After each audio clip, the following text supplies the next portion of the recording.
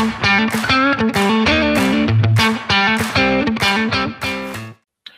there, everybody, and welcome back for another edition of the Daily Drive presented by Ford Driving Skills for Life. My name's Mike Spack, and today with me, I've got Rob Smith. He is a Ford Driving Skills for Life behind the wheel driving instructor, but he's also a police officer in the Metro Phoenix, Arizona area. He's been a police officer for over 20 years, and he's done everything from a typical traffic stop all the way through to teaching advanced driving techniques to other police officers. On top of all of that, he is a good friend, and he's going to be speaking to us today about the issues, and there are a lot of issues with impaired driving. You might be surprised at some of the information he's going to give us. Again, that's Rob Smith up next on the Daily Drive.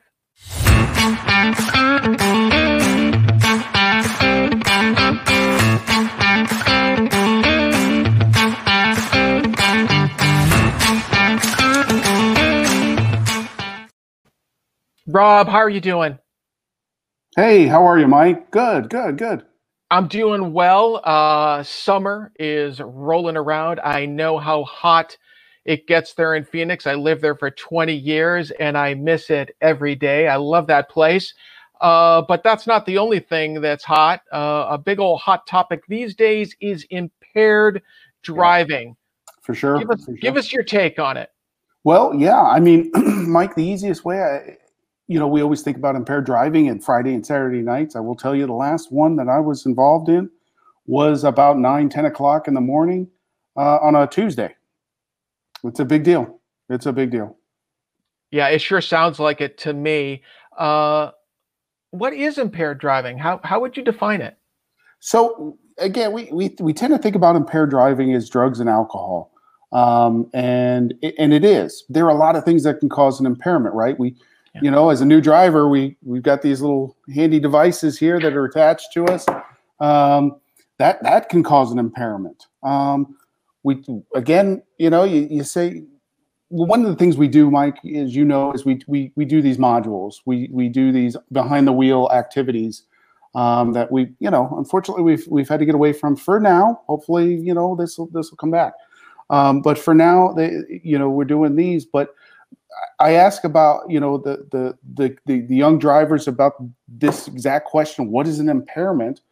And they say, well, drugs and alcohol. But I don't have to worry about that because I don't partake in so much, illegal drugs, but we tend to forget about, hey, how about the prescription drugs? How about the over-the-counter medications, right? Those can cause impairments. My favorite throwdown, Mike, is NyQuil, right? Or that type of sleep aid that you might take. That certainly could cause an impairment by no stretch. So they're out there, and we got to be aware of them. Yeah, for sure. I do like how a lot of the over-the-counter meds, they say pretty clearly, if you take this, don't operate heavy machinery. And I always assume when they say heavy machinery, what they really mean is cars. Although I suppose driving a front loader after taking an over-the-counter sleep med would be an issue. That could be a problem. Yeah, it could. So talk a little bit more about impaired driving. So we know it can cause it. We know that over-the-counter meds could do it. We know that illegal drugs can do it. We know that impairment can take place when you're on the phone. We know alcohol can do it. But what happens when you're impaired? What is it affecting? So it's the cognitive aspect of driving that is problematic for us. Of course, the physical side is as well. It's going to slow your reaction time down. And driving is about reaction. Okay, you're in your environment. It's about reacting to it. One of the things I talk about is driving is 90% mental, 10% physical. That's not a number that just Officer Smith has come up with over here in the Phoenix area. This is a number that is looked at nationally. So anything that's going to take away from that is problematic for us. So we need you behind the wheel. So the cognitive aspect of driving is hindered by alcohol, drugs, cell phones. Most people don't realize that when you're on a cell phone, you would exhibit the exact same signs and symptoms as a classically impaired driver, that being drugs and alcohol. I refer to the drugs and alcohol as the classics, but there are just so many things out there. We need you behind the wheel 100% of the time, 100% of your capacity. Mike, one of the things I throw down there when I talk about impairments is, and try to drive home the 90%, 10% rule, is most of our young drivers maybe have a younger brother or sister. And I asked them, could that 12 or 13-year-old physically drive a car? Well, undeniably, the answer is yes. It absolutely is true. They could do that. They've watched mom and dad start the car, shift it, do all these things, but they don't have the cognitive aspect to take it down the road yet, right? They're still developing that. That's where our 16 and 17-year-olds, they're there. But now you add alcohol, you add a cell phone into it, you add these. What about friends, Mike? Could friends in a car bouncing off the ceilings? They're all over the place. Could they cause an impairment? You bet they could. You bet they could. So we need you behind the wheel. And even for the parents, I always ask that question. You're driving home, it's late, you're thinking about all the things that are going on, or you just got a lot on your mind, and you go through that intersection and you think, what color was that like? Mike, has that ever happened to you? You know what I mean? You're like, I'm pretty sure that light was green, but you're so deep in thought, you've got so much going on, and you haven't even picked up a cell phone, you haven't picked up a drink, you haven't done a drug, but it's the cognitive aspect. So that's an easy way to kind of relate to why we need you behind the wheel. Yeah, I agree 100%. That ability to concentrate and focus is critical. And anytime that's impaired, your ability to drive is impaired. So how do we let people know about this? I mean, the Daily Drive is great. I love doing these. And when we have guests like you on here talking to people about impaired driving, that's fantastic. But are there any other ways that people can learn about this? The Governor's Office of Highway Safety is one of them for sure. A program obviously like this, the modules that we would do, the behind the wheel driving is another one. Get the information anywhere you can. Yeah, for sure. I know that most states, I think all states, have GDLs or graduated driver licensing laws, and I'm sure that there's information in those as well. If you didn't see the information at the bottom, it'll pop up again, a couple of websites that y'all can go to. All right, so Rob, we know where to get more information. We know how to educate, but let me kind of switch gears, so to speak, for a second. You got a driver that's impaired. They're behind the wheel. They've made the bad decision to get behind the wheel. And it's based, I think, many times on they feel that it's just them that's taking the risk. But that's not always the case, is it? An impaired driver can put many folks at risk. Can you speak to that a little bit? Absolutely. First off, if you've got somebody that is impaired, you need to strongly encourage them. Now, I'm not telling you to put yourself in a position where you might get injured or hurt or anything like that, as far as trying to step up to encourage them to not drive. But let's start there. We need to try to make sure that they don't get behind the wheel. But certainly, you don't want to make a bad decision worse by then you getting in a car. You're traveling at 65 miles an hour or 55 miles an hour down the highway, whatever it might be, with somebody behind the wheel that's not fully there. You're just as susceptible to getting hurt or injured. Okay. Yeah. And how about other drivers on the road? I got to assume that they're at risk and don't even realize it and might not be able to do anything about it. Are there any strategies for drivers that are out on the road? You had mentioned earlier that the last impaired driving stop you made was at right around 10 in the morning on a Tuesday. But are there more dangerous times maybe other drivers on the road can strategize when not to drive? There's the old saying, nothing good happens after midnight, right? Perhaps you've heard that. It is truly something to consider as a parent. But certainly the hours between, say, midnight and 4 or 5 a.m. are hours that you need to be aware of. Impaired drivers do tend to pick up on those areas. But again, it's important to recognize and be aware of your surroundings because they can happen anywhere. Mike, it wasn't actually a traffic stop that I did at Tuesday. It was a collision. Nobody Oh, was hurt, fortunately, but your impaired driver collided with another driver on Tuesday. So that's one of the reasons you got to be aware. That's why you put the cell phone. Could stereos cause an impairment? Of course it could. We got to focus. We got to focus. It's important to note. It's easy as I sit here and we talk about this, and other viewers listen to this. Is that don't think of this as a cop problem. This is not a police issue. This is a societal issue.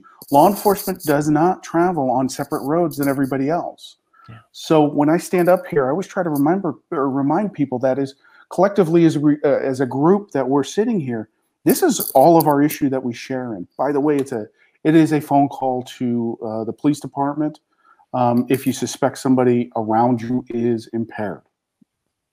So you've mentioned a couple of times that we have modules, and I know that you're referring to our simulated, folks, that's simulated impaired driving on our Ford Driving Skills for Life hands-on programs. And Rob, you're one of the best leads that we've ever had on that program.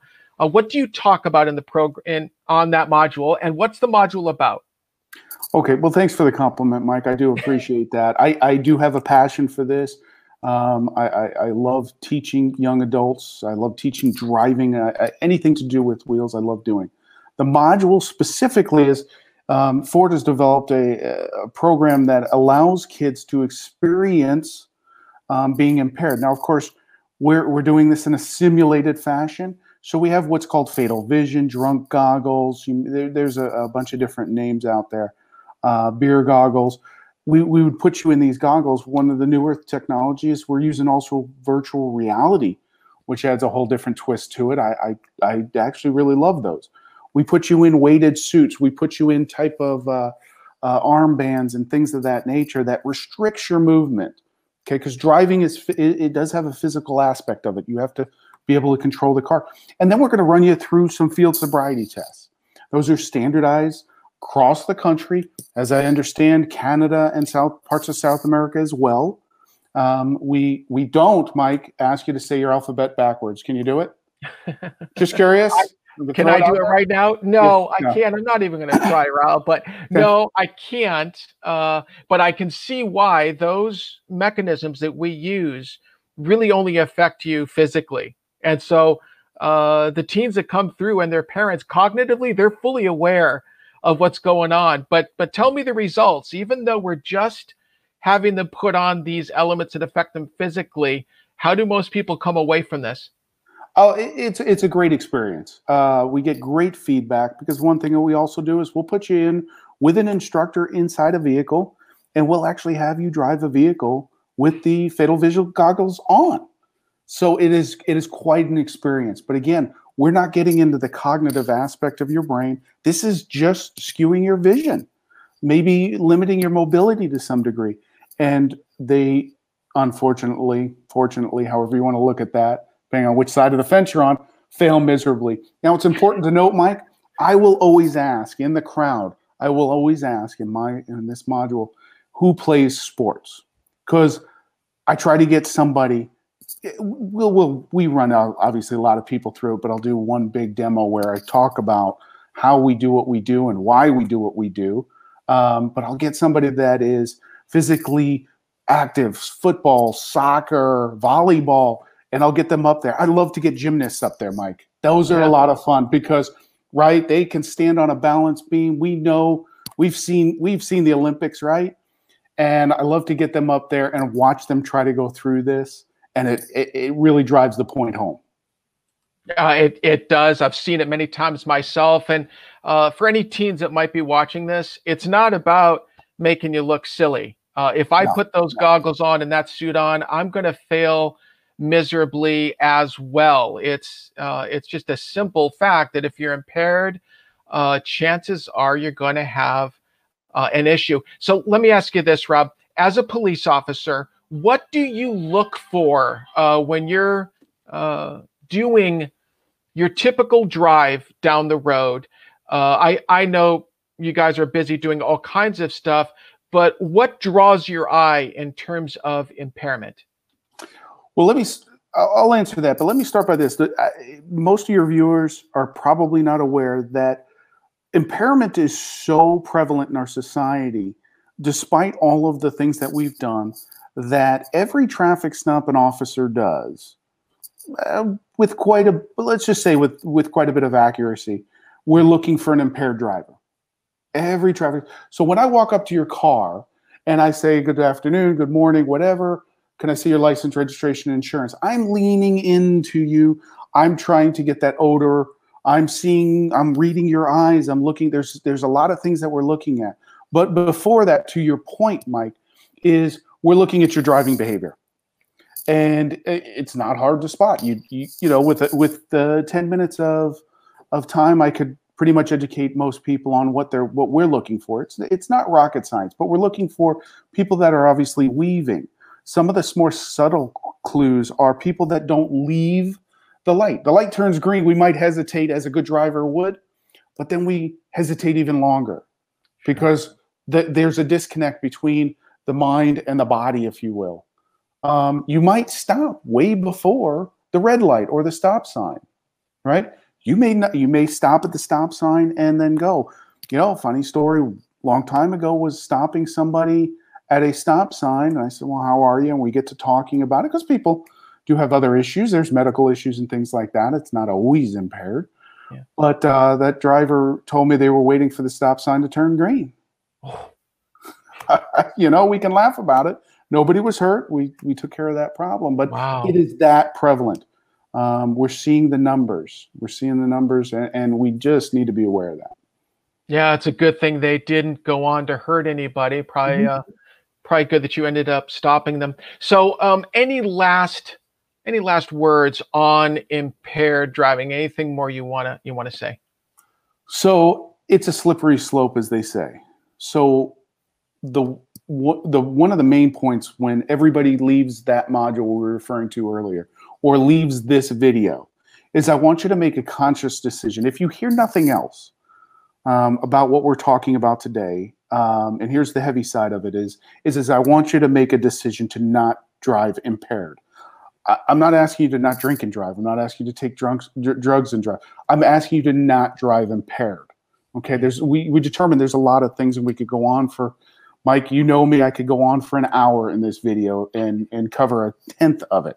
But I want everybody to make a conscious decision. We all share the same roads. We all share that responsibility. As a new driver, it is very important that we embrace that.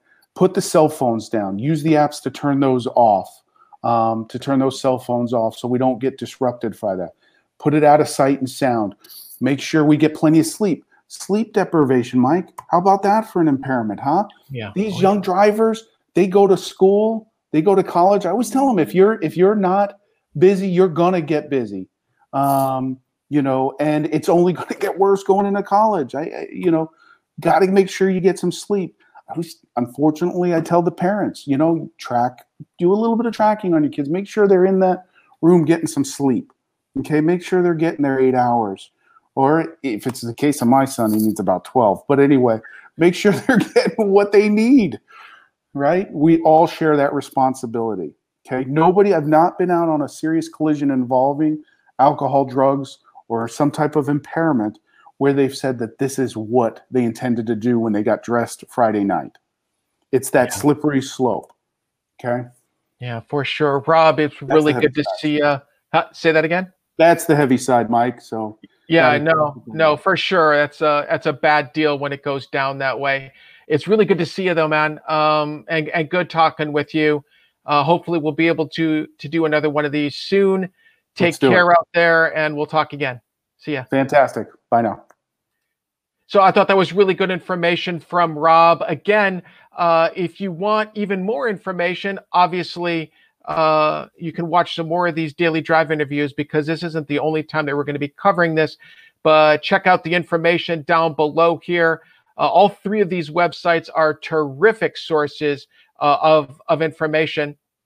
And then finally, what are we about? What is the Daily Drive about? Well, it's part of the Ford Driving Skills for Life, a greater educational umbrella. Look, We're not talking down to you, okay? We're just trying to help you to be a safer driver. I know we're adults, but we've got some experience, and not all that experience is good.